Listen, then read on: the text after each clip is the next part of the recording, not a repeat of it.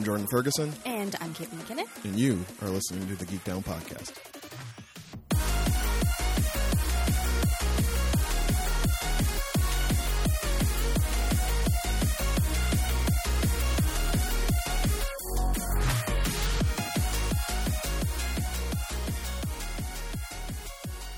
Hey friends, welcome back. It's the best show in the world. It's a fantastic episode of Geek Down Pod with your boy and your girl. Yay! Hey y'all, welcome back to another episode of the Geek Down Podcast. The show where two friends sit in front of microphones and try to find the sweet spots where their fandoms intersect. From Toronto, Ontario, my name is Jordan Ferguson, and with me on the other line, lounging from the satellite branch in scenic Hamilton, Ontario, your girl, Caitlin McKinnon. Hello. That was fantastic. I didn't know he was going to do that, guys. That was great. I'm psyched now. Oh, you am? She's amped. I'm always pretty happy to do the podcast. I'm like, yay, we're doing the podcast. But now I'm like, yeah, we're doing the podcast. Snap into a Slim Jim. Oh, yeah. Yeah, I'm up there. Well, let's keep that same energy. Friends, if you'd like to listen to all the other energy levels of this show, they fluctuate greatly. But wherever you get your audio content, look up Geek Down Podcast, give us a follow or a subscription. And every subsequent week, you don't have to do anything else because new episodes will be brought to you by your man.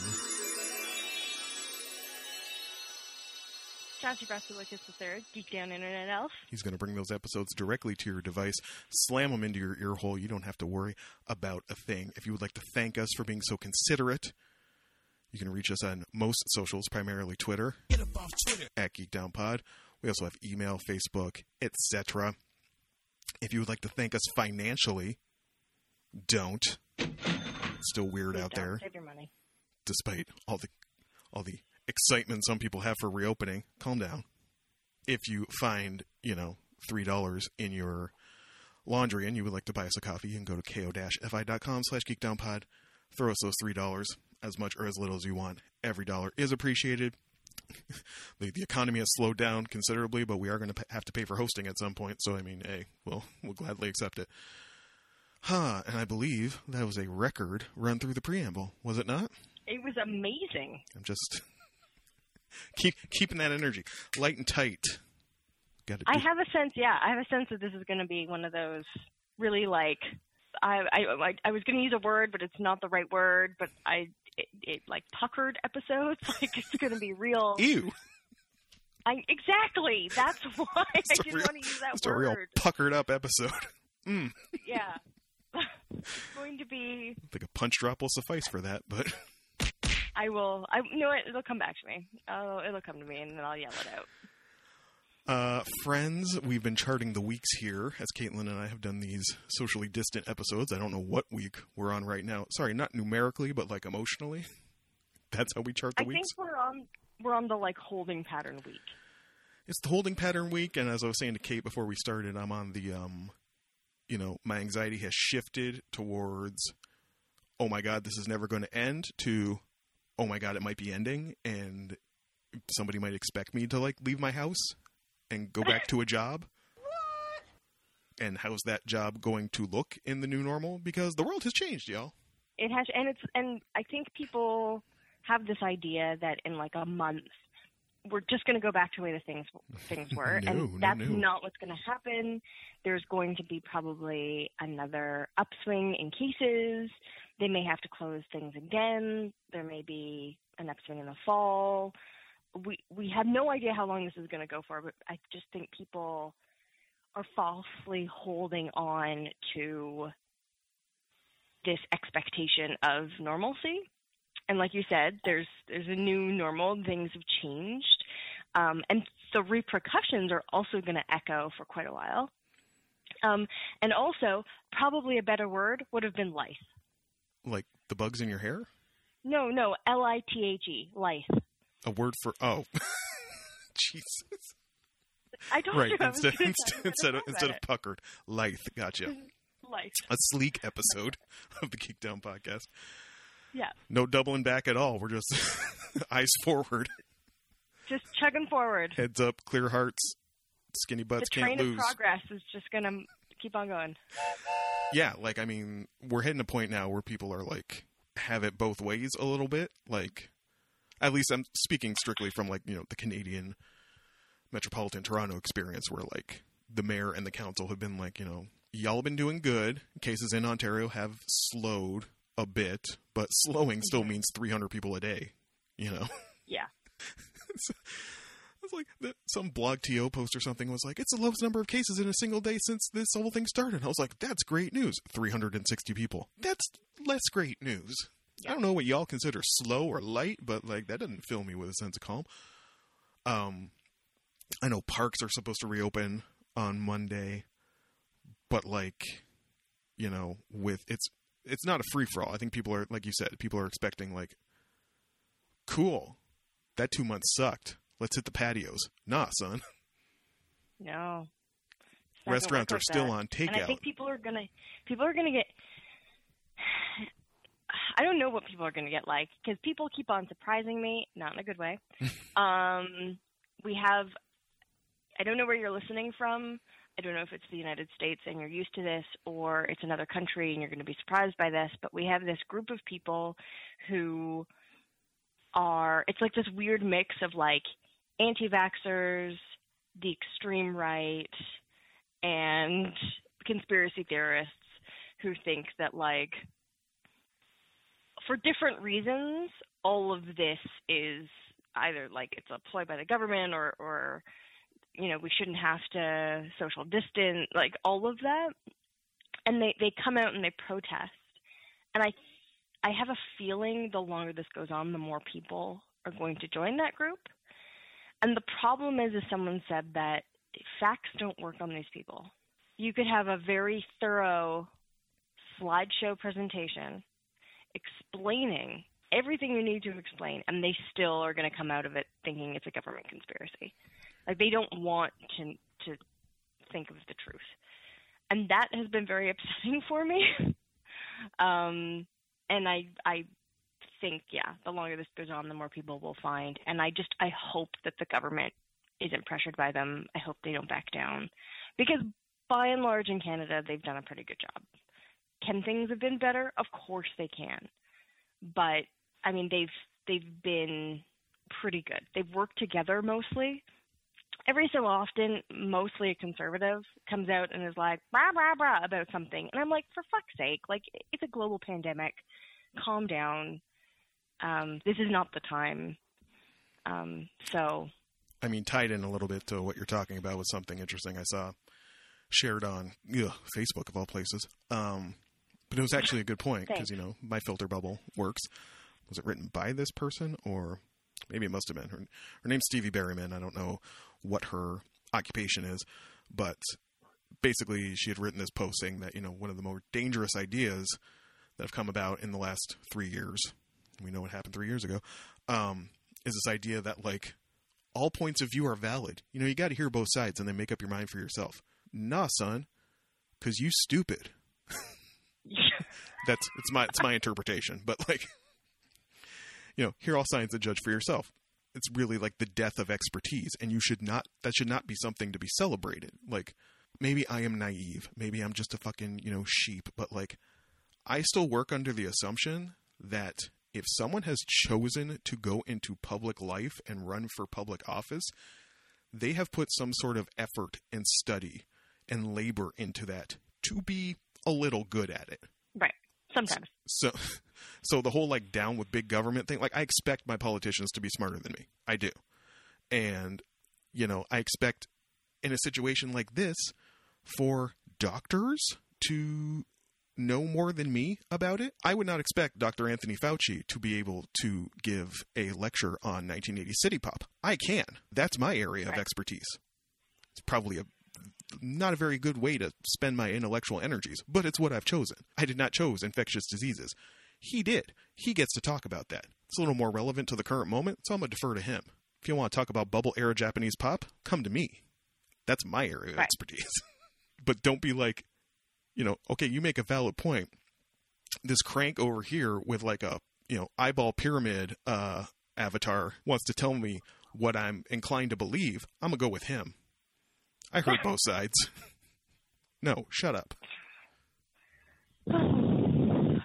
Done with that. So weird. This kind of mixes into things that are of your interest and things that are of my interest. I'm going to bring up Al Snow. Al Snow, one-time WWE superstar. I believe now head booker and trainer for Ohio Valley Wrestling, who Caitlin discovered, I don't remember when, but... And who is starting the first wrestling college that's accredited. I don't know when that's happening now with COVID-19. You know so much about Al Snow. I know. So it's specifically about Al Snow talking about Dave Meltzer. Dave Meltzer, who is a prominent he's been at it the longest, I think. He's a terrible broadcaster because everybody's got a broadcast now. But he was the founder, I think, of the Wrestling Observer, which was kind of what they call dirt sheets. It's people who expose the business. He approaches it from journalism. He has sources. He's been wrong as much as he's right. And he also, is a reviewer. Back in the day, the 5-star, the Meltzer 5-star match was for indie snobs, for the IWC, the Internet Wrestling Community. That's what you cared about, what Meltzer had to say. I believe, I'm sure Caitlin's about to tell me that Al Snow maybe does not have the brightest opinion, the sunshiniest opinion of Dave Meltzer. So this is it about Dave Meltzer. So he says that he doesn't mind that Dave Meltzer is a critic, but that the problem is that Dave Meltzer has convinced people he's an expert on something he's never done. Right. And that's a problem because Al Snow, maybe I will actually post this. It's a very short clip of an interview he's doing with someone else, some other commentator in wrestling, about Dave Meltzer and talking about how having an opinion is the lowest form of knowledge. Right. And you can have an informed opinion. You can read and watch and all of that, but it doesn't make you an expert on a subject. Watching every wrestling match does not make you an expert. It makes you very well informed. It makes you informed to possibly be a critic, but not convince people that you are an expert. Dave Meltzer can have a very refined opinion on what he thinks makes a quality wrestling match. He can't get in a ring and do that. He can't make that happen himself. What he uses as a example is being a doctor. So to be a doctor, you have to do at least 7 years of schooling to be a doctor.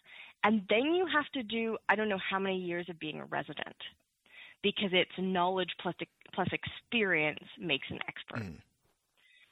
And without it, you can do all the schooling you want. If you don't get that residency part, you can never become a doctor, at least of medicine. And that's, I like that example because you have people spouting information saying they're an expert because they've read up on all this stuff, but they're not. They're not a doctor. They're not trained in immunobiology or in pandemics or any of that, and they're saying, well, this is what is right because I've read a couple papers or articles even, and that just, I like that example, and I think it's a good way to think of information when you're reading it, even in newspapers. That's all I have to say about that. Well, moving on to the only thing that brings us joy in these trying times, I still have no updates on the multitude of packages that I ordered on e-commerce week. There have been some movement. My protective masks, so I can not have a panic attack every time I leave the house, are due to arrive on April 24th. Wow! So that's good.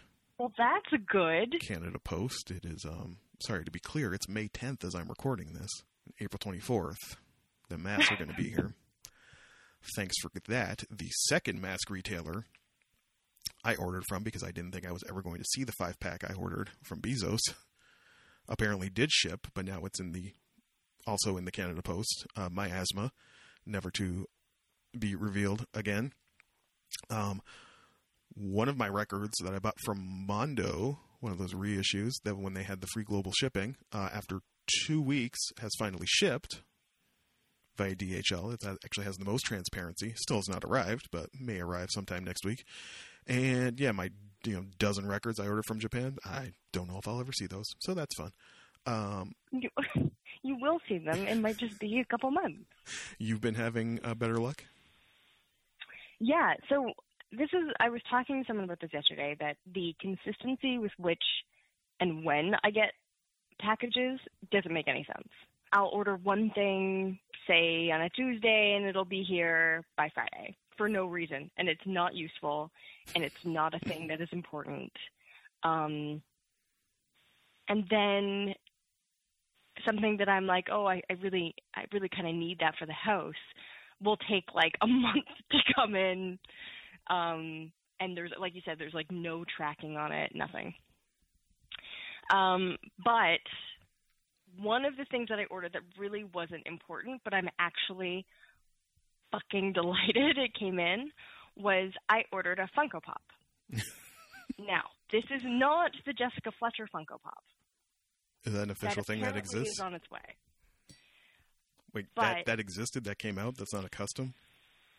No, didn't I tell you about this? No. Oh my God. Caitlin. How did I not mention this? Jesus Christ. I was just thoroughly delighted, obviously. I had just been watching, doing data entry and watching Murder, She Wrote, which is probably the only benefit to working from home. And on one of the commercials on whatever, whether it was, I don't know what I was on, some site, there is something that came up about a Jessica Fletcher Funko Pop that sort of had just come out. And I went, and it is Jessica Fletcher with her under eye bag / wrinkles, which is phenomenal. And she has a tiny little flashlight. She's wearing a trench coat. She looks amazing. And I was like, absolutely. I have never wanted a Funko Pop so bad in my life. So I ordered it. Very, very happy. It's on its way. Great. Didn't need it soon at all. Then I happened to be on that same site, which is not, it's not Amazon Prime. Sorry, it's like I'm looking Funko at it, Pop website. Sorry? I'm looking at the Jessica Fletcher Funko Pop. It's like Pop in a Box or something. It's one of those things where you can get a monthly service, but I'm not insane. I just wanted the one. But then they also had a She-Hulk, but not any She-Hulk. This is a lawyer She-Hulk Funko Pop, and she has a tiny suit and little high heels and a little briefcase and little glasses and a messy bun. Oh, God! Oh, God! She's so cute! And I got her, and she's come. And she sits on my desk now. She has arrived? She has arrived. She arrived in like a couple days. It was bizarre. Okay, that one's good. I'm looking at that one, too. That one's all right. What? It's phenomenal. Well, Caitlin, there's a very, anti-Funko Pop movement out there. We've never addressed this. I've never really wanted to bring it to your attention. Because sometimes... Why is there an anti-Funko Pop movement? Because they make these little dead-eyed figures that, sometimes they're kind of horrifying looking. What? No, she's adorable. Look at her messy bun. I don't disagree with you. I'm just saying we have to acknowledge... You got to hear both sides. Senior correspondent is full on laughing at me as I... He says I'm adorable. As you become aware of the anti-Funko Pop movement? He doesn't. I don't know that he knows anything about the anti-Funko Pop movement. Yeah. Oh, this was a limited edition, Kate. I didn't even realize that. 2018. I got it, and it was like some fan expo-ish limited edition thing, and I was like, whatever. It is adorable, and I want it. I don't know if you paid this much for it, but somebody doesn't get to talk to me about records anymore. Oh my God, I know. I did not pay a lot of money for this. Anyway, moving on. I'm happy you got your Funko Pops. I'm happy somebody's getting joy in the mail. I'm not. All I'm going to get is masks when they show up. There is some news out there. I will get through this quickly. Yeah, I saw 3 things, 2 of which we'll get through quickly, 1 of which we'll spend slightly more time on, but not a ton more time.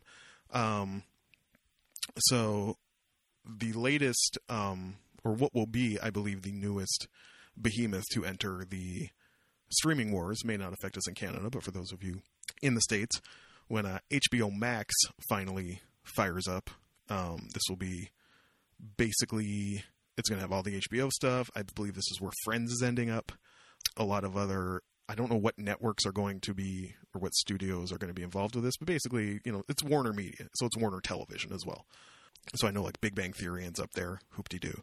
But like every HBO show, a lot of the stuff we probably have in Canada on Crave is going to end up there. And apparently I did not know that not HBO, but like Warner Media has a stake in Crunchyroll, or like really owns it outright, and are not pillaging everything from the Crunchyroll catalog to throw into HBO Max, but like a really kind of bizarre selection of titles, some of which we have talked about on the show. Kill la Kill will be going on there. Erased will be going on there. Hunter x Hunter and Death Note. Your Lie in April. Berserk. It's just a real Fullmetal Alchemist. Wow. ReZero. And then as well, oddly enough, that Keep Your Hands Off Aizukin, that one about the one from a couple seasons ago about the 3 teenagers starting who want to get into anime. That one's in there as well. I don't know. It's a real weird selection, but I mean, it's just interesting to me that now, like, you kind of have to have anime on any of these. Like, every streaming service has at least a little bit of anime in there, whether they're producing it themselves, like, Netflix or Amazon used to. I don't think Amazon does much anymore, but, Netflix recently, their last big hit, well, they're responsible for the new Ghost in the Shell, Studio Trigger's latest, which is out in Japan, but it'll be coming to North American Netflix probably in a month or so. Brand New Animal, or BNA, that's out there. But yeah, the powers that be at Warner and HBO Max decided they needed some anime, so they already had it. They already had the licenses to it, so they're just like, yoink, put that over there. So that's one item of news. Second item of news, because a week cannot go by where I don't have to talk about fucking Star Wars. No! God, please, no! No! I love it when you do. I don't think this is a huge surprise to anybody that Taika Waititi has been tapped to write and direct something for Star Wars. We don't know what, but that's fun. That's exciting. I mean, this dude got an Oscar now, so I mean, he basically walks in and he's just like, I'm hoping this turns into a real Ryan Coogler Black Panther thing where he walks in and is like, you need me more than I need you. Like, this is fun for me, but like, I don't have to be here. Right. I don't think Taika has any like slavish devotion to, he wasn't really concerned about pissing off the Thor stands when he did Ragnarok, right? Like, I don't think. Right. And funny, I know we're going to get into what we watched, but I watched it's called Disney Gallery Star Wars The Mandalorian, and they had a sit down with all of the directors. Right. And it was like a round table. Which one did he do? Did he do the last one or the second last one, or? I think that he did 2. Oh no, he did the last one. Yeah, doing work chat, right? Like. Yeah, that was it. It was the IG 11 that was like. That's right. He did the IG 11 voice in the first one. Yeah, and then he directed the last one, which was just like it totally had his stamp, and yet still felt like Star Wars. Mm. Which is something that they go into in the. I guess it's like a mini documentary about the series. Yeah, it was really interesting, though. And we are also now free of the Skywalkers. So, dear God, here's hoping we can just do something that is... I'm really hoping that they do good things with, like, remember I was talking about they're doing... It's called the High Republic. Right. Because as I pointed out to senior correspondent Chris, and I'm sure other people have said this, like you don't think I'm a genius or anything, but you're not calling it the Old Republic when you're in the Republic at that time. It's like no one called the First World War the First World War. How much of a pessimist do you have to be to call it the First World War when it's happening? So I think High Republic is a good name for it, but they're doing a lot of stuff around that. Most of it right now, they're talking about it being written content, like comic books and novels and stuff, but I could see them diving into that world to get television and feature-length films and stuff. And I hope they do, because it's a really interesting world. So that was the one bit of that business. The other one, I guess, which I don't think would have come as a huge surprise to you or any of the other spurred boot observers of the first season of The Mandalorian, but has been confirmed that Boba Fett is making his return in Mandalorian Season 2. Yes, I heard that.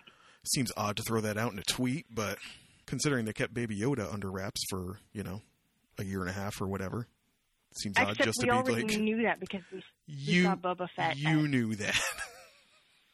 But then everybody knew that because everyone was like, oh my god, it's Boba Fett. There are a lot of people out there who could recognize Boba Fett and not have taken notice that he had spurs on his boots. I'm sorry, that's extra. It's like a classic Kate, okay, that's your area of expertise. I'm deferring to you. That's your area of expertise. You can't talk about infectious diseases. You are well informed about the sartorial choices of Mandalorians. Amazing. So not everyone is going to know that. I'm just saying, after it happened, it was pretty widespread that people were like, oh, this must mean that, Boba Fett's going to show up. So, I don't know. Are we getting Season 2 before the end of the year? Had they wrapped shooting on it before the world exploded? I'm actually on the page right now. Apparently the season will premiere October 2020, the second season. Oh, there you go. Lord knows we'll need something by then. I am a little, I don't want to say do you have quibbles? Concerned. Kate, do you have quibbles? We've got quibbles. About second season, but it's looking a little sausagey. You're getting your girl for God knows how long. I know, but I'm saying about the directors. Ah, the directors. Yeah. I mean, listen, not to speak for the vaginas, but who would want it at this point? What do you mean? Who wants that poison chalice at this point? You can go do... I meant for directing second season of Mandalorian. I just mean in general. Why do you want? Why, if you're a woman if you're a woman who's a director, why do you even want to touch Star Wars at this point? Because it's a huge in on directing other things. Perhaps. Like, do you think that Deborah Chow is not getting more work now? Because I can tell you she is. Well, our fucking Obi-Wan show is ? So I'm sure she's doing fine. I'm sure Leslie Headland would have been doing fine without Star Wars. Not women. Women are, especially female directors, are constantly not being given chances. And also, as a director, I know it's a difficult proposition, but the idea of being able to take something and then make it like a poison chalice, like you said, but turn it around, that is kind of exciting, I think. I mean, if that's your take as a director, more power to you. I would not want it. The chuds are not worth it to me. Though, I'm sorry, this is just because I'm looking at the directors. The only one that I am like, fuck yes, Carl Weathers is directing an episode. I'm sorry, it's early it's early in the morning, so I can't, when we're recording, so it's before noon. I can't do it. You know I want to. Are you telling me that Carl Weathers is directing an episode of Mando? Mando! Oh my god, that just made me so happy. Well, October 2020, Kate says, you'll be getting more Mandalorian and Boba Fett and Ahsoka Tano in your life. Moving on, the last bit of news and a bit of giving credit where due. We had an awful lot of plaudits to lay at the feet of Black Twitter last week. Rightly so, and well deserved. White Twitter sometimes just needs its moment, and its moment came last week with the reveal via her Patreon account that singer Amanda Palmer has apparently split from beloved by both of us, I think it's safe to say, author, fantasy and sci-fi author Neil Gaiman, which was an odd pairing, I thought, but I mean, it's not my life. I have always found Amanda Palmer slightly off. I have no hesitation in saying that. Not really my bag. She was formerly the singer, one half of a group called the Dresden Dolls, and now has just kind of been doing her thing, and has always had a certain flavor of self-promotion and pretentiousness to her. Is that fair? I mean, I don't know if that's fair, but sure. She has taken her lumps, rightly so or not, for putting herself on a soapbox of like support, I'm subverting the music industry and I want to go out and do this tour. This was a few years ago and really what kind of like elevated her Q rating a bit. I want to go out and I want to do this tour and I want to share my music with you, but I need your help. And she does this Kickstarter campaign, makes all this money. So now she can go on tour. She can tour the country playing her music for her fans. But she needs backing musicians, and the backing musicians can get hugs and exposure, I believe is what they were getting paid. And people went, that seems odd. She's had a handful of that seems odd moments since, not the least of which was announcing up on Patreon, apparently before Neil Gaiman knew, that she had split from Neil Gaiman, who she was married to at this point, in what seemed a complicated open relationship sort of thing. Again, not my bag, not my place to speak to. Also, I don't want to get too far into it or take sides because I do think, what do we know? We know she wrote this when Neil Gaiman, they were in New Zealand quarantining. Neil Gaiman left New Zealand to go back to the UK. Should be said, Neil Gaiman has a 4-year-old with Amanda Palmer, so dude left his 4-year-old in New Zealand to go to the UK. On the one hand, sick burn. On the other hand, are there no villas in New Zealand you could quarantine at to be near your child? That seems sus to me. But again, Gaiman has, expressed a desire for kindness and privacy. I don't know how much of the latter he will get, considering his ex's penchant for revealing. Right. But white Twitter seems to have been waiting for this moment. I only managed to get 2 screen capped. One that I didn't get screen capped was basically like, do we now have to stop pretending we care about Amanda Palmer? The other 2 were, the meme of the two sides and then the handshake in the middle. Yep. On one side, Amanda Palmer's marriage. On the other side, Amanda Palmer's eyebrows. The handshake. Drawn on for too long. Ooh. Damn, son. And the other one I saw, which was from Classic, Pixelated Boat. At Pixelated Boat. Sad to hear someone finally subscribed to Amanda Palmer's Patreon at the $500 Divorce Neil Gaiman tier. Shots fired! Shots fired! Wow. White Twitter, you are far inferior to Black Twitter. Yes, you are. But this is really like the Ren Fair Kim and Kanye splitting up. Like it's a sense of celeb rubbernecking that corner of fandom doesn't really get to engage with that often. No. I guess I just feel, I mean, it's that payoff in some ways where you're famous and you shouldn't be surprised that people take an interest in your love life. But I also feel really bad for people because they can't just have a meltdown in private. Yeah. They can't have their life fall apart and just deal with it on their own. There was the one additional note to this. Again, it's the most Ren Fair white person sort of version of this. Like normally in something like this, you expect somebody's Instagram to get hacked and post weird photoshopped shit and diss takes or something like that. Apparently over the weekend, somebody hacked Neil Gaiman's Goodreads. Right? And updated his status to say, Neil Gaiman is reading Splitting, Protecting Yourself While Divorcing Someone with Borderline or Narcissistic Personality Disorder. Oh my God. Oh. That was up for a handful of hours. Yeah. As people went, oh my God, the shade. And he had to be like, yo, that's what I get for not doing anything with Goodreads for, a long time. But he has since clarified, 'twas not him. He is not reading that book. We talk about it because it's news. It's the only time I'm going to talk about it because there was a 4-year-old involved. But yeah, to announce it on Patreon before apparently telling her estranged husband she was going to announce it on Patreon, very, very on brand. All I'll say about that. Well, that closes the third tab of news. Caitlin McKinnon. Yeah. What you been watching? A bunch of stuff, actually. I was really excited because I was like, I'm going to get to talk about things, not that I just talk about every week, but new stuff. New stuff? Yeah. So we'll start with TV. Clone Wars is finished. Yes. It was a weird season. I mostly enjoyed it, but there were, like, the beginning was slow. I think I know what they were doing. You know, they were trying to even more so humanize the clones in Clone Wars.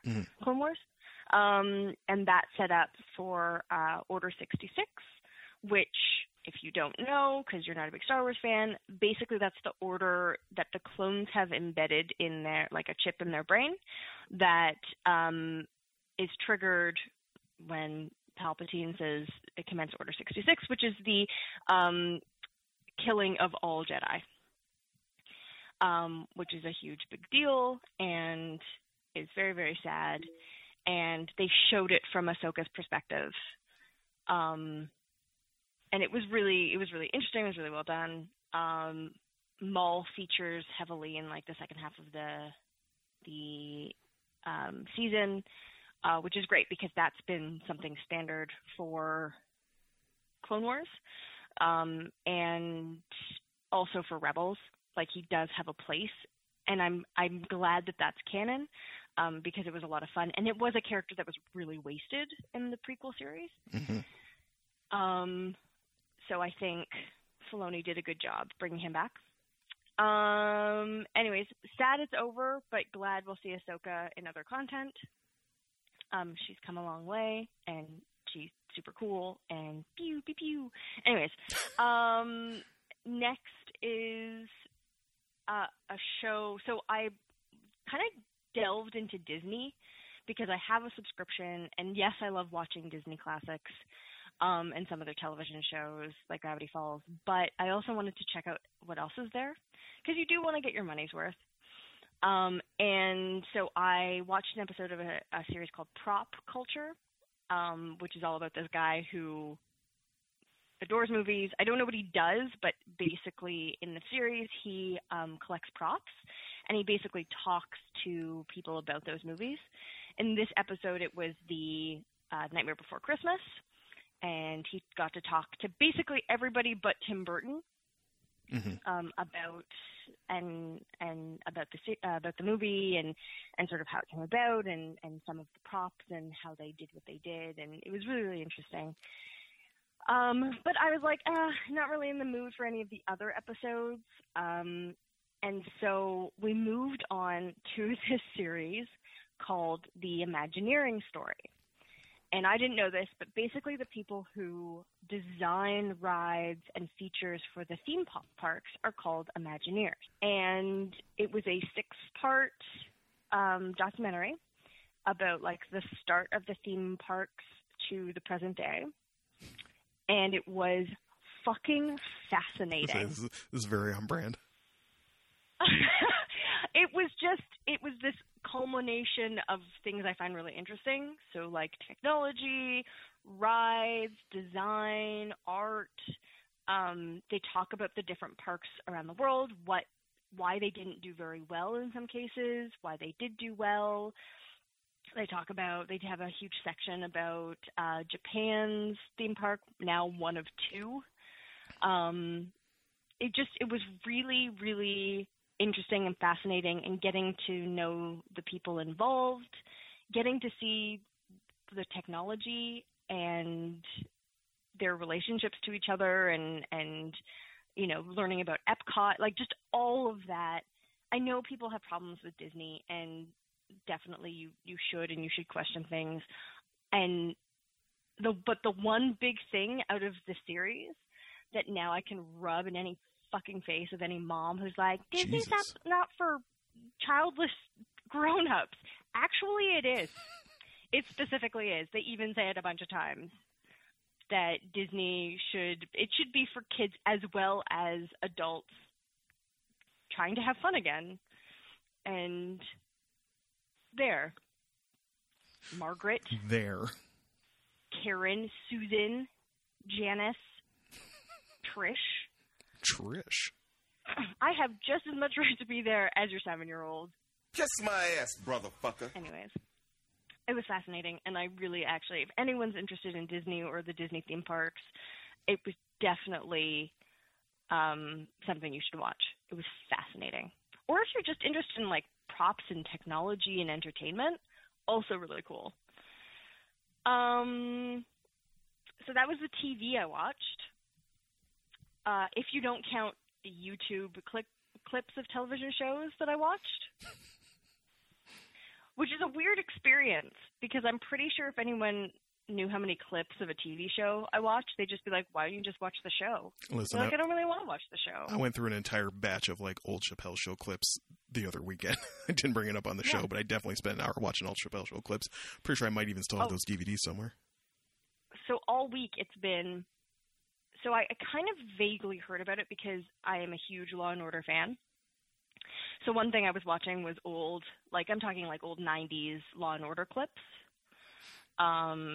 And I love Law & Order, and Dick Wolf he's the producer, he's basic creator of Law & Order. He's done a bunch of neat stuff. But he has this series called, it's like the Chicago series. And it's kind of an interesting concept. There's 3 shows. There was a 4th, but it didn't do very well. It was Chicago Med, Chicago PD, and Chicago Fire. And all the characters are seen on the other shows. So when the police go to the hospital to check on like a gunshot wound patient or possibly like a rape victim, those characters, they'll go to that hospital and you'll see those characters from Chicago Med. And then when Chicago Med like comes and gives them some diagnosis or something, you'll see them on Chicago PD and vice versa. And, Chicago Fire will end up on, like, just the characters sort of interweave into the 3 shows. But it's okay, but they're very just like regular procedurals. They're regular like hospital dramas. But for some reason, I just got like super addicted to watching clips. And they have some good characters and stuff, but I just like watching like Grey's Anatomy or a regular police procedural. Law & Order was very different because the writing was much better than most police procedurals, and you got both sides of it, right? You got the police part and you got the law part. Other TV shows I watched on YouTube in clips were Downton Abbey, which I've never actually... I think I saw maybe the first season of Downton Abbey, and I was like, that's fine. What? Just, we said earlier that, the Imagineering story was very on-brand. It's very off-brand for you not to watch Downton Abbey. I don't know. It's just like... Are you being a hipster? Being awful. Are you being a hipster about Downton Abbey? I'm not being a hipster about Downton Abbey. It's the one British TV show that everybody decided to watch. I can understand why I enjoy it, but at the same time, I have other snooty rich people things that I watch, so... and just, like, some of the characters are just so unlikable. Like that Mary, she's one of the daughters, she's just awful. She's an awful person. Mary and you're like, why do I want to watch an awful person? Better in later seasons. Sorry? She gets better in later seasons. Not from the clips I saw, but that's okay. So that's one. Schitt's Creek, weirdly. So Schitt's Creek, the reason I have not watched it is something that Jordan and I have spoken about before, which is Canadian television in general. It has a look and it has a feel, and there are some things that come out that are actually really good. And I was talking, I think, last week about the show Cardinal, that people in Scotland were like, oh my God, it's such an amazing show. How have you not seen it? And I'm like, probably because it's Canadian television, and I try and stay away. Sorry? You're like, Canadian. Canadian. But Schitt's Creek in later seasons, and I've been told this by a couple of people, gets much better. And I was watching clips, and I was actually laughing out loud. For any show to make me do that, particularly a Canadian show, that's impressive.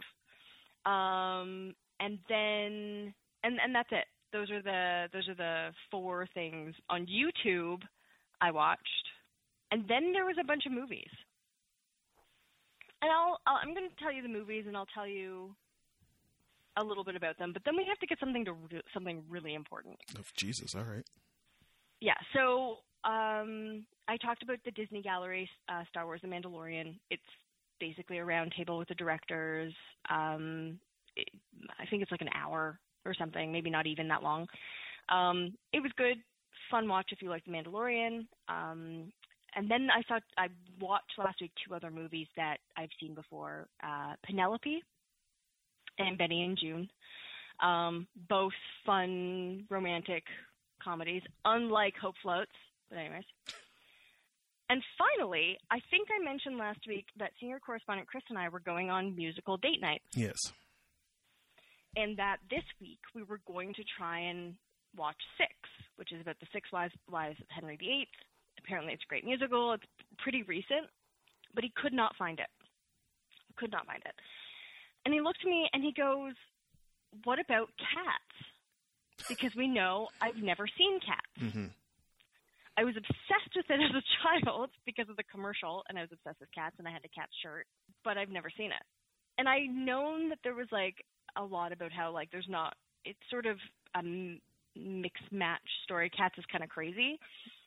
And we watched Cats, and the dancing was great, and the music, some of the songs, not the lyrics, but the songs were beautiful. And the costuming was fantastic. But Cats the musical is a fucking trash fire. Are we just going to save the movie for Crapathon this year and we'll just both make ourselves watch it? Or all right. Absolutely we are. Because I can't even imagine, like, people have said Cats is good. Were they watching the musical? Like, did they go actually see it? Are they blind? Are they, like, deaf?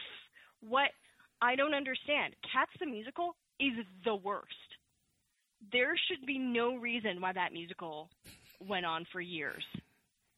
It should have stayed off Broadway. Like, trash fire. Nothing happens. There's no story. Can anyone tell me what a Jellicle cat is?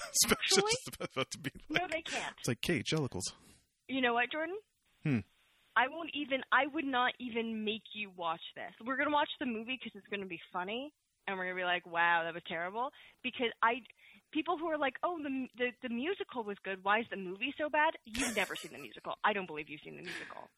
Because there's no way you could make a good movie out of this fucking trash fire. It is terrible. It is so bad. It was like, there was a moment where senior correspondent Chris looked at me and was like, do you want to trim this off? We were like a quarter of the way through. And I was almost said yes, but then I was like, no, I have to see this through because it's now like a badge of honor that I've sat through Cats the musical. If we'd gone to see it in the 90s, we would have walked out at intermission, maybe even before. There's this hope as you watch it that you think maybe there'll be a plot soon or something will happen. There will be a conflict. Nope. There's a cat orgy. Oh, Jesus. Well, I mean, what else do you need? A cat that does magic.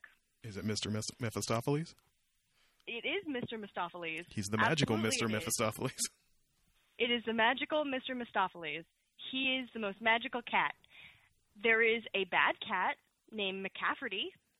I know because they said his name like 50,000 times, and then he showed up for like a second, stole the leader cat, and then literally the next song, Magic Mr. Mephistopheles brought him back because he is the most magic cat. What kind of conflict is that? Andrew Lloyd Webber, stop it. Whatever drugs you were on, stop it. Anyways, that is our rant about cats. Okay. Yeah. I don't know if it's a hot take, but... Trash fire. I don't know if it is a hot take. All I've ever heard was that, Cats is sort of like out there, but it's good. No, it's not. The songs aren't good. They have like 3 good songs. And one of them is Magic Mr. Mephistopheles, and it's not even that good. It's just like fun to sing. Kate? Yeah? Can you all please watch Spider-Man Turn Out the Dark? I do. I'm never gonna. All the songs are done by you too. Yeah, I don't want to. What could possibly go wrong? Anyways, that's it. That's it? That's all I've got. All right. updates, things that we have talked about before on the show. Last Dance is my Monday evening appointment viewing. I'm like a day behind because everybody else gets to watch it on Sunday nights on whatever, ESPN, what have you. I have to wait till Monday night on Netflix. This week, we dealt with the Bulls winning their first titles, as well as like the shoe brand. We learned how Air Jordans became a thing, and how he did not want to go with Nike early on. He wanted to go with Adidas, and Adidas was a mess at the time and was like, "Yeah, we can't do it. We're not in a position to put out a shoe with you." And I'm sure somebody probably, you don't want to say killed themselves over that, but like, whew, what a miss that was in the 80s. As well as got a little bit into, the era where Jordan a couple things. One, the Olympics, the Dream Team, which is when like they let pros play in on the Olympic basketball team. And the rumor at the time that Jordan was not about having Isaiah Thomas make that team. Jordan maintains that nobody wanted to play with Isaiah, that the Bad Boys era had burned too many bridges. Anyway, really kind of dealing with that era where the sheen was starting to come off of Jordan a little bit, where like it came out about his gambling, which he always maintained was just something he enjoyed doing. It ties into his like obsessive competitiveness. It shows clips of him like... You can't be competitive in gambling. Like, that's just not part of the nature of gambling. It's just another way to win, though, right? Like, it's another way to... What was a line somebody said? Might have been Paxson was saying, he played like, penny poker in the front of the bus, where like, where the high stakes cards were going on in the back with like, Pippen and Horace Grant and guys like, and Jordan and guys like that. And Jordan would come up to the front of the bus and be like, let me get in with you guys. And Paxson would be like, what do you want to get in with us? Like, we're playing for like $5 a hand type of thing. Like, it's small time. And Jordan was like, yeah, but I want to know that I'm walking around with your money in my pocket. Oh my God. That's how dude got down. As well, spent a little time on there was an election in the 90s between a guy named Harvey Gantt and the incumbent Jesse Helms. And Jesse Helms his name is kind of shorthand for racist at this point. He was really against affirmative action and elements of integration and things like that, and played into, white racial fears to win a slim victory over Harvey Gantt, who could have been the first black, I think it was congressman in North Carolina. Was it North Carolina? Jordan's home area. And Jordan never really got political about it and dropped an infamous line, "Republicans buy sneakers too." Oh, shit. And he took some heat for that. And to his credit, because this is basically, let's be honest, Jordan financed this. This is basically a Jordan propaganda piece. He didn't have to leave in the clip of Barack Obama, former Chicago resident. That's what they credit him as. Wow. Going on about how, like, at the time when he was just starting to, like, he may have just graduated law school. He was starting to think about a career in public life, that type of thing. And to be disappointed that was, Jordan maintains he contributed, he got a check to Harvey Gantt in his campaign. He supported him financially, but didn't want to get out there and like, do a commercial or shit like that.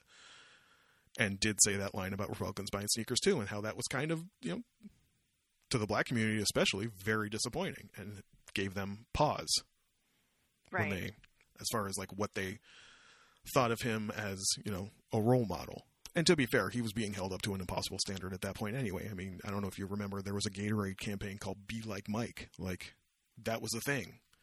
Jesus Christ. Be like Mike. He's like the pinnacle. Like, everyone should aspire to be like him. Well, that's impossible to live with. Like, right. Nobody can deal with that. And credit to him that really, aside from some gambling and some, dickish behavior to teammates and management, because, man, the last thing you ever wanted was for somebody, not you, but for anybody to say that, to praise you in any way around Jordan, because you were going to have a terrible night. Oh, God. He would just sun you. That's awful. He would just sun you all night. I remember what year it was, but they were playing the Phoenix Suns, Charles Barkley's team, and, he's already hates the management at this point, and, word got back that management thought this guy, Dan Marley, hell of a defensive player. Just a great defensive player. We'd love to have him on the Bulls. Jordan was like, yeah, I'll show you what a great defensive player he is. Just suns him all night. Marley has like the worst night of his life. My God. That's how dude was. Anyway, still great, sitting on Netflix. It's fantastic. What else? Dark Side of the Ring. Forgot to mention it last week. We've now had 2 episodes. One about a guy, I can't remember, Herb Abrams might have been his name. Story I'd never heard about. He was a dude who in the 90s, similar to like an AEW situation, tried to start a league. Tried to start a federation in the 90s. And I don't know what era he was running in, California, basically. Long story short, Herb Abrams really liked cocaine. And okay. he came close. Like he had a lot of talent. Signed. Mick Foley was one of the, like an early signing. One of Mick Foley's first, runs in a federation was with the UWF, which is what this was called. Yeah, he do just like coke too much. And got a little... Well, that'll do it. Cocaine is a hell of a drug. Cocaine is a hell of a drug. And the episode that aired the week before was about this guy, David Schultz, who was apparently, like, I knew a little bit about him, but, like, when I started paying attention as a kid, he had already been blackballed at that point, because at the time, this guy, John Stossel, who was a journalist with 2020, basically did a report on 2020 exposing the business, basically. And this is an era where guys like this guy, David Schultz, kayfabe, or, maintaining the illusion, was, like, paramount. Like, you didn't sell out the business like that. So now you have John Stossel talking to this guy, David Schultz, and Schultz is like, Vince told me to go talk to the guy. Like, Vince sent me out there for a reason. And Stossel basically says the F word, fake, which to this day, don't ever say it around a wrestler. He says, I think it's fake. And Schultz just smacks him upside the head. Hard. Takes the dude down. And then the dude gets back up, and Schultz is one of these guys where it's like, if he gets back up, put him down again. Like, that's just how he handled things.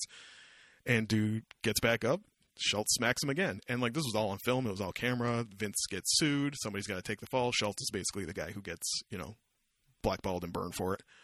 He's pretty chill about it now. He formed a great career as a bounty hunter.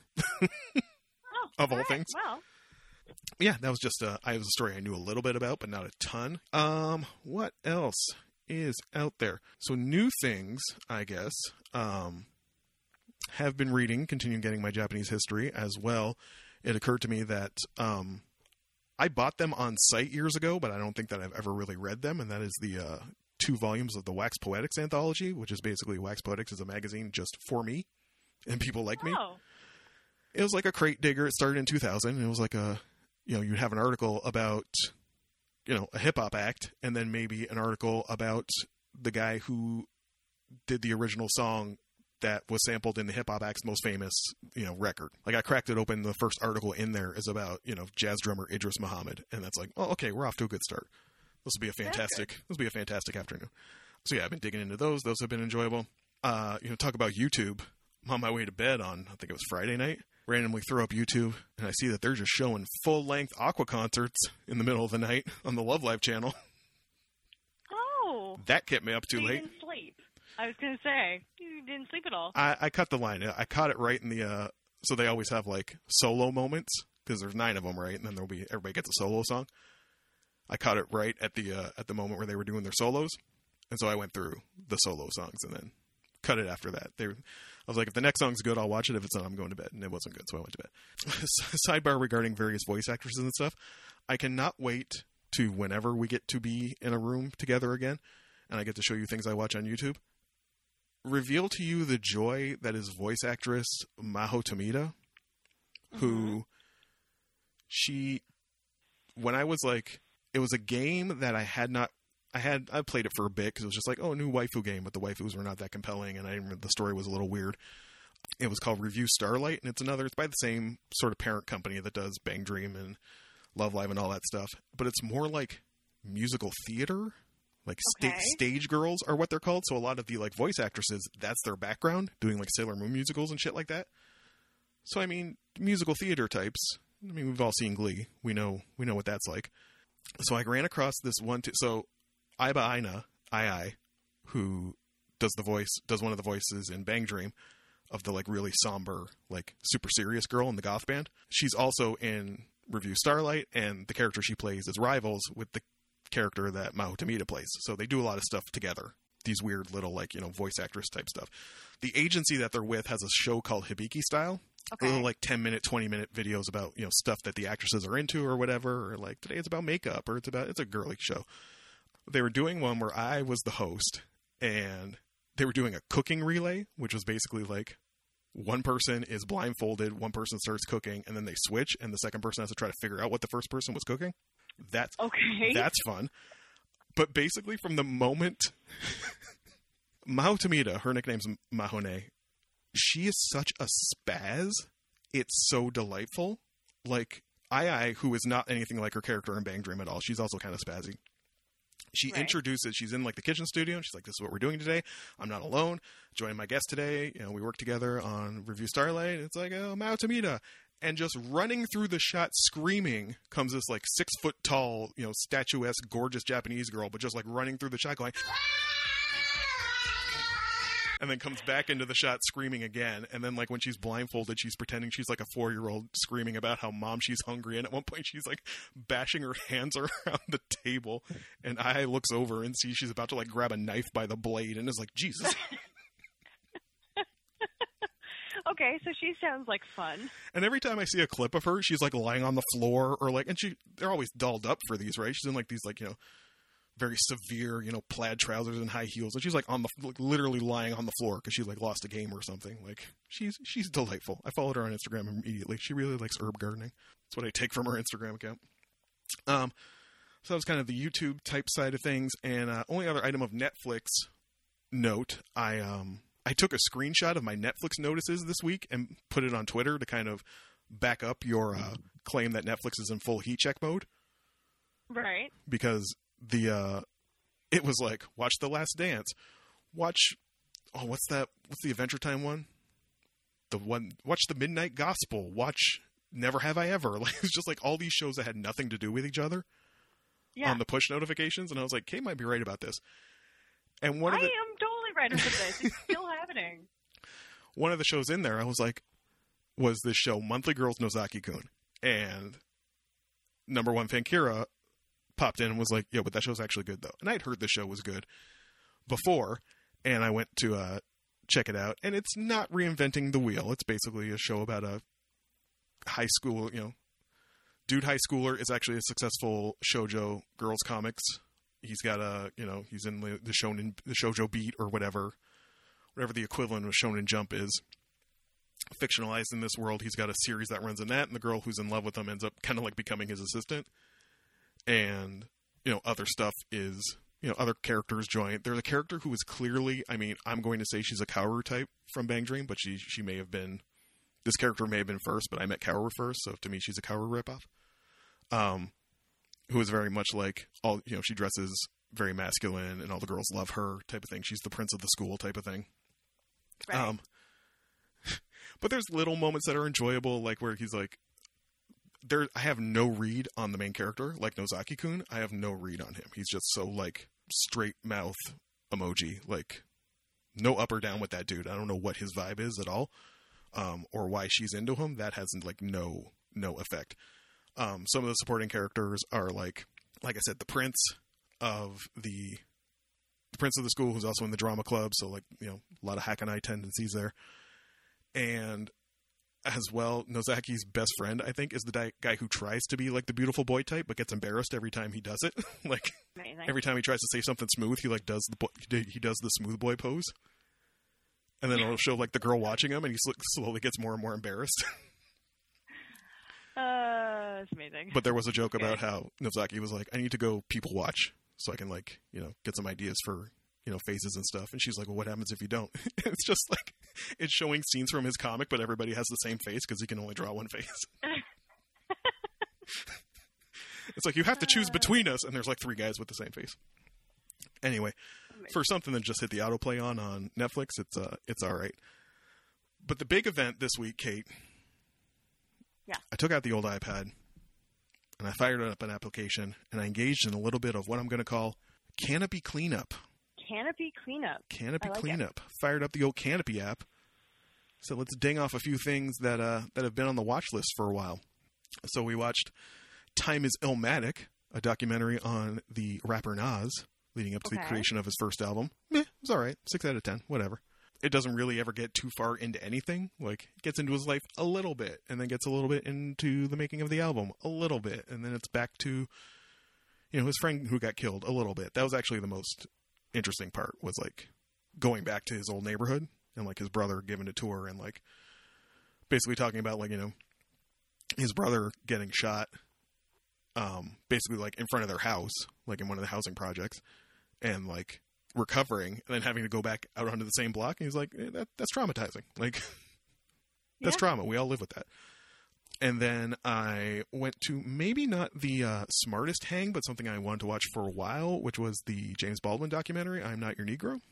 Oh, okay. I don't know anything about that one. I haven't seen it. It's basically, takes a lot of the letters that James Baldwin wrote in the 70s, perhaps. He was going to work on a project kind of comparing and contrasting the lives of Malcolm X, Medgar Evers, and Martin Luther King, and it's kind of letters to his editors, interspersed with interview clips of him on talk shows, and clips from movies and contemporary life and things like that. And, it'll really make you feel great about all the progress that we've made in the years since. Are you saying that sarcastically? No. You're saying that? Because it definitely sounded sarcastic, and I was like, oh, God. In a week where, Ahmaud Arbery and Sean Reed both get killed by cops. Like, not by cops, one by cops, one by idiots. Yeah. It's not a real chill hang for if you have any interest in, race relations. But well done. And the other thing that I wanted to get to, I didn't even think I knew it was on Canopy, but it was there. It's even in the credit-free slot, I think. Are you familiar? Do you remember the movie Downhill? It was a Will Ferrell, Julia Louis-Dreyfus movie that looked really slapstick and stupid that came out in the last year. Just a little while ago? Yeah. Yes. So that's not the movie I watched. That movie is ostensibly a remake of a Swedish movie called Force Majeure. Oh, okay. And they took the one hook from Force Majeure and apparently made it into a really stupid kind of slapstick movie. Right. I would love to give you this movie, but I think it probably does not pass the tension test for you. Downhill or Force Majeure? Force Majeure. Fuck Downhill. I didn't see Downhill. I saw Force Majeure. Okay. Just checking. I go, yeah, okay. So, and this could ostensibly be considered a spoiler, but it happens in like the first 10 minutes of the movies, and it's not really the point. It's what happens after is the point, and I mean, the trailer for Downhill gave it away too and played it for laughs. When it's not played for laughs, really, in Force Majeure. And it's such a fucking, like, gold star elevator pitch idea. Like, the whole movie is like a Raymond Carver story to me. Like, it's just so, like, the fucking idea is, like, if you have that idea, like, it's an idea that makes me want to, like, punch somebody because it's such a good idea. And what can, like, spin out from there. So it's his family. Sorry, I was going to say, I think, I think I know what it is. But yes, continue. So, it could be considered a spoiler, but it's essential to the movie, and like what happens after has nothing. What spins out after is worth watching. Yeah, go ahead. Also, it's in the trailers. It's in the trailers for it was in the trailer for Downhill. But it's this family who's on a ski trip, and they do little things already to sort of suggest that things are not great with the family. Like, right. There's a guy taking pictures, and he takes pictures of the family, and then the mom goes to like see the developed shots, and the kids look great, and she's really about that, and then they hand her a picture of her and her husband, and she's like low-key not, she's like, oh yeah, that's nice. She thinks he works too much or shit like that. Their relationship is already not the greatest. And then they're at the ski resort, and they're on this rooftop sort of restaurant, and they hear like kind of bangs in the distance because they're doing controlled avalanches, right? Like, so this starts kind of happening. They hear some bang, they see some snow rolling up, and slowly it's getting closer. The snow is getting closer and closer to this, open air terrace, and everybody's getting a little more antsy, and it starts rushing towards the restaurant. And ultimately it turns out to be nothing, it's just like some kind of mist that like overtakes the restaurant, no real like damage is done or anything. But in that moment where nobody knew, the father books it. Right. And leaves his wife and kids. And which is the opposite of what you hope. What you hope in that situation your husband would do. And it's just like the tension from that decision that spins out afterwards, and how like he doesn't remember it. He doesn't see it that way and refuses. The wife is like, we can move, we can take a step forward if we can just agree on what happened. And he's like, I don't see it that way. That's not what happened. Like, right. And how it plays out from there, and just the threads that come unraveling from this family and this relationship. Like, it's, the original is like a really tense kind of like dark comedic drama, I guess. Whereas Hollywood took it and made it a slapstick thing. Oh, you asshole, look what you did. Like that was in all the trailers for Downhill. Where it was like, he ran off when he thought he was going to die. Type of thing. Has a weird ending. Has veers a little art house at the ending maybe, but like I said, just that hook is such a hook that makes you want to punch yourself in the face if you've ever tried to like brainstorm story ideas in your life. It's like, fuck, that's so good. Like the places you can go with that one idea is just so amazing. One other minor thing I will spoil. The story actually had two. It had another scene where I was like, fuck, that's so good. Things are not great. The only actor you will know in this is Redbeard from Game of Thrones. He's a supporting character. Oh, cool. I think he's friends with the husband, and they kind of like met up there. And like, there's a lot of different takes on like the ideas of family in here. Right. Where one of the mom's friends is there, and she is like, I'm on vacation from my family. Like, I'm here to hook up with men, and that's the understanding I have with my husband. Redbeard has kind of like gone on a getaway with this 21-year-old that he's banging, type of thing. So the husband has kind of like taken a day to himself away from the family because things are really like tense and whatever. And he's out at some bar with what was his name? Torvin? I'm just going to call him that.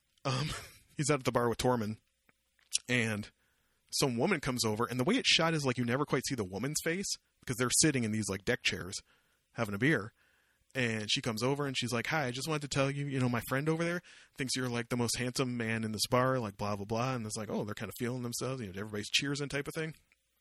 And he's feeling kind of good. And then like a minute later, the same woman comes back. She's like, sorry, I'm really embarrassed. I made a mistake. Like, she meant someone else. Oh, ouch.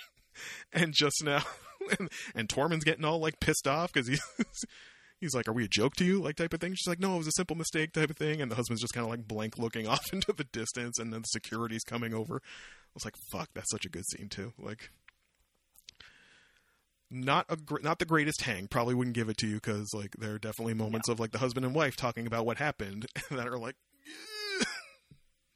but Force Majeure, you can watch it for $0 on your Canopy. Don't even have to spend a credit. All you need is a library card.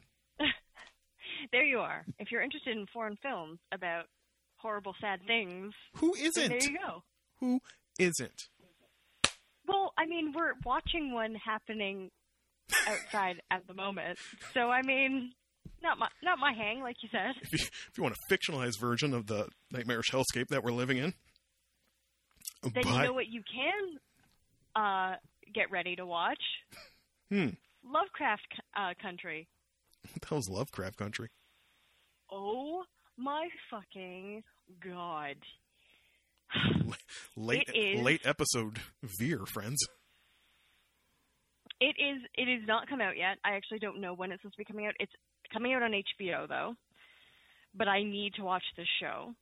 It's basically about 1950s Jim Crow era world, except there is an area of the country called Lovecraft Country. And the executive producers are Jordan Peele and J.J. Abrams. Those are the two like big names. The premise is that it follows Atticus Black as he joins up with his friend Letitia and his uncle George to embark on a road trip across 1950s Jim Crow America in search of his missing father. This begins a struggle to survive and overcome both the racist terrors of white America and the terrifying monsters that could be ripped from a Lovecraft paperback. I am so fucking excited. I saw the trailer and I had to watch it like 3 more times because I was so excited. Speaking of on brand, remember to get to that in August, I believe. It looks like it's coming up. Yes, August 2020. I am very excited. Sorry, and one last bit of news before we go. I did want to shout out the the creators of Justice League Dark Apocalypse War. Yeah. That came out last week, which for basically acknowledging and making canon that John Constantine was a bottom for King Shark. Amazing. That's a thing that happened this week. Chuds be mad. Chuds are always mad, Jordan. Chuds are always mad. And I did not know that Chuds was like the accepted vernacular for this type of fandom. I just thought it was something that kind of like I knew the 80s movie the word came from, but I thought I was like cleverer than I am apparently. Apparently it's just like the industry standard for a certain type of awful fan. Great. I've seen it used in multiple tweets that I did not write. I was like, damn, did I just like abscond with that from somewhere? Friends, if you'd like to tell me I'm not as clever as I think I am sometimes, you would not be the first person, but you can do that on Twitter at GeekdownPod. Get up off Twitter. See what else we're getting up to over there. We'll be back next week with, who knows? We'll be doing something. It's going to be a great episode, though, no matter what. Right, Jordan? Song or not, it'll be another fantastic episode of the Geek Down Podcast. Friends, thank you for joining us as you do every week. We hope we give you some comfort for an hour and change. Stay sane, stay safe. My name is Jordan Ferguson. My name is Caitlin McKinnon. The theme song is by Rob Gasser, and I hope you'll join us next week for another wonderful episode of the Geek Down Podcast.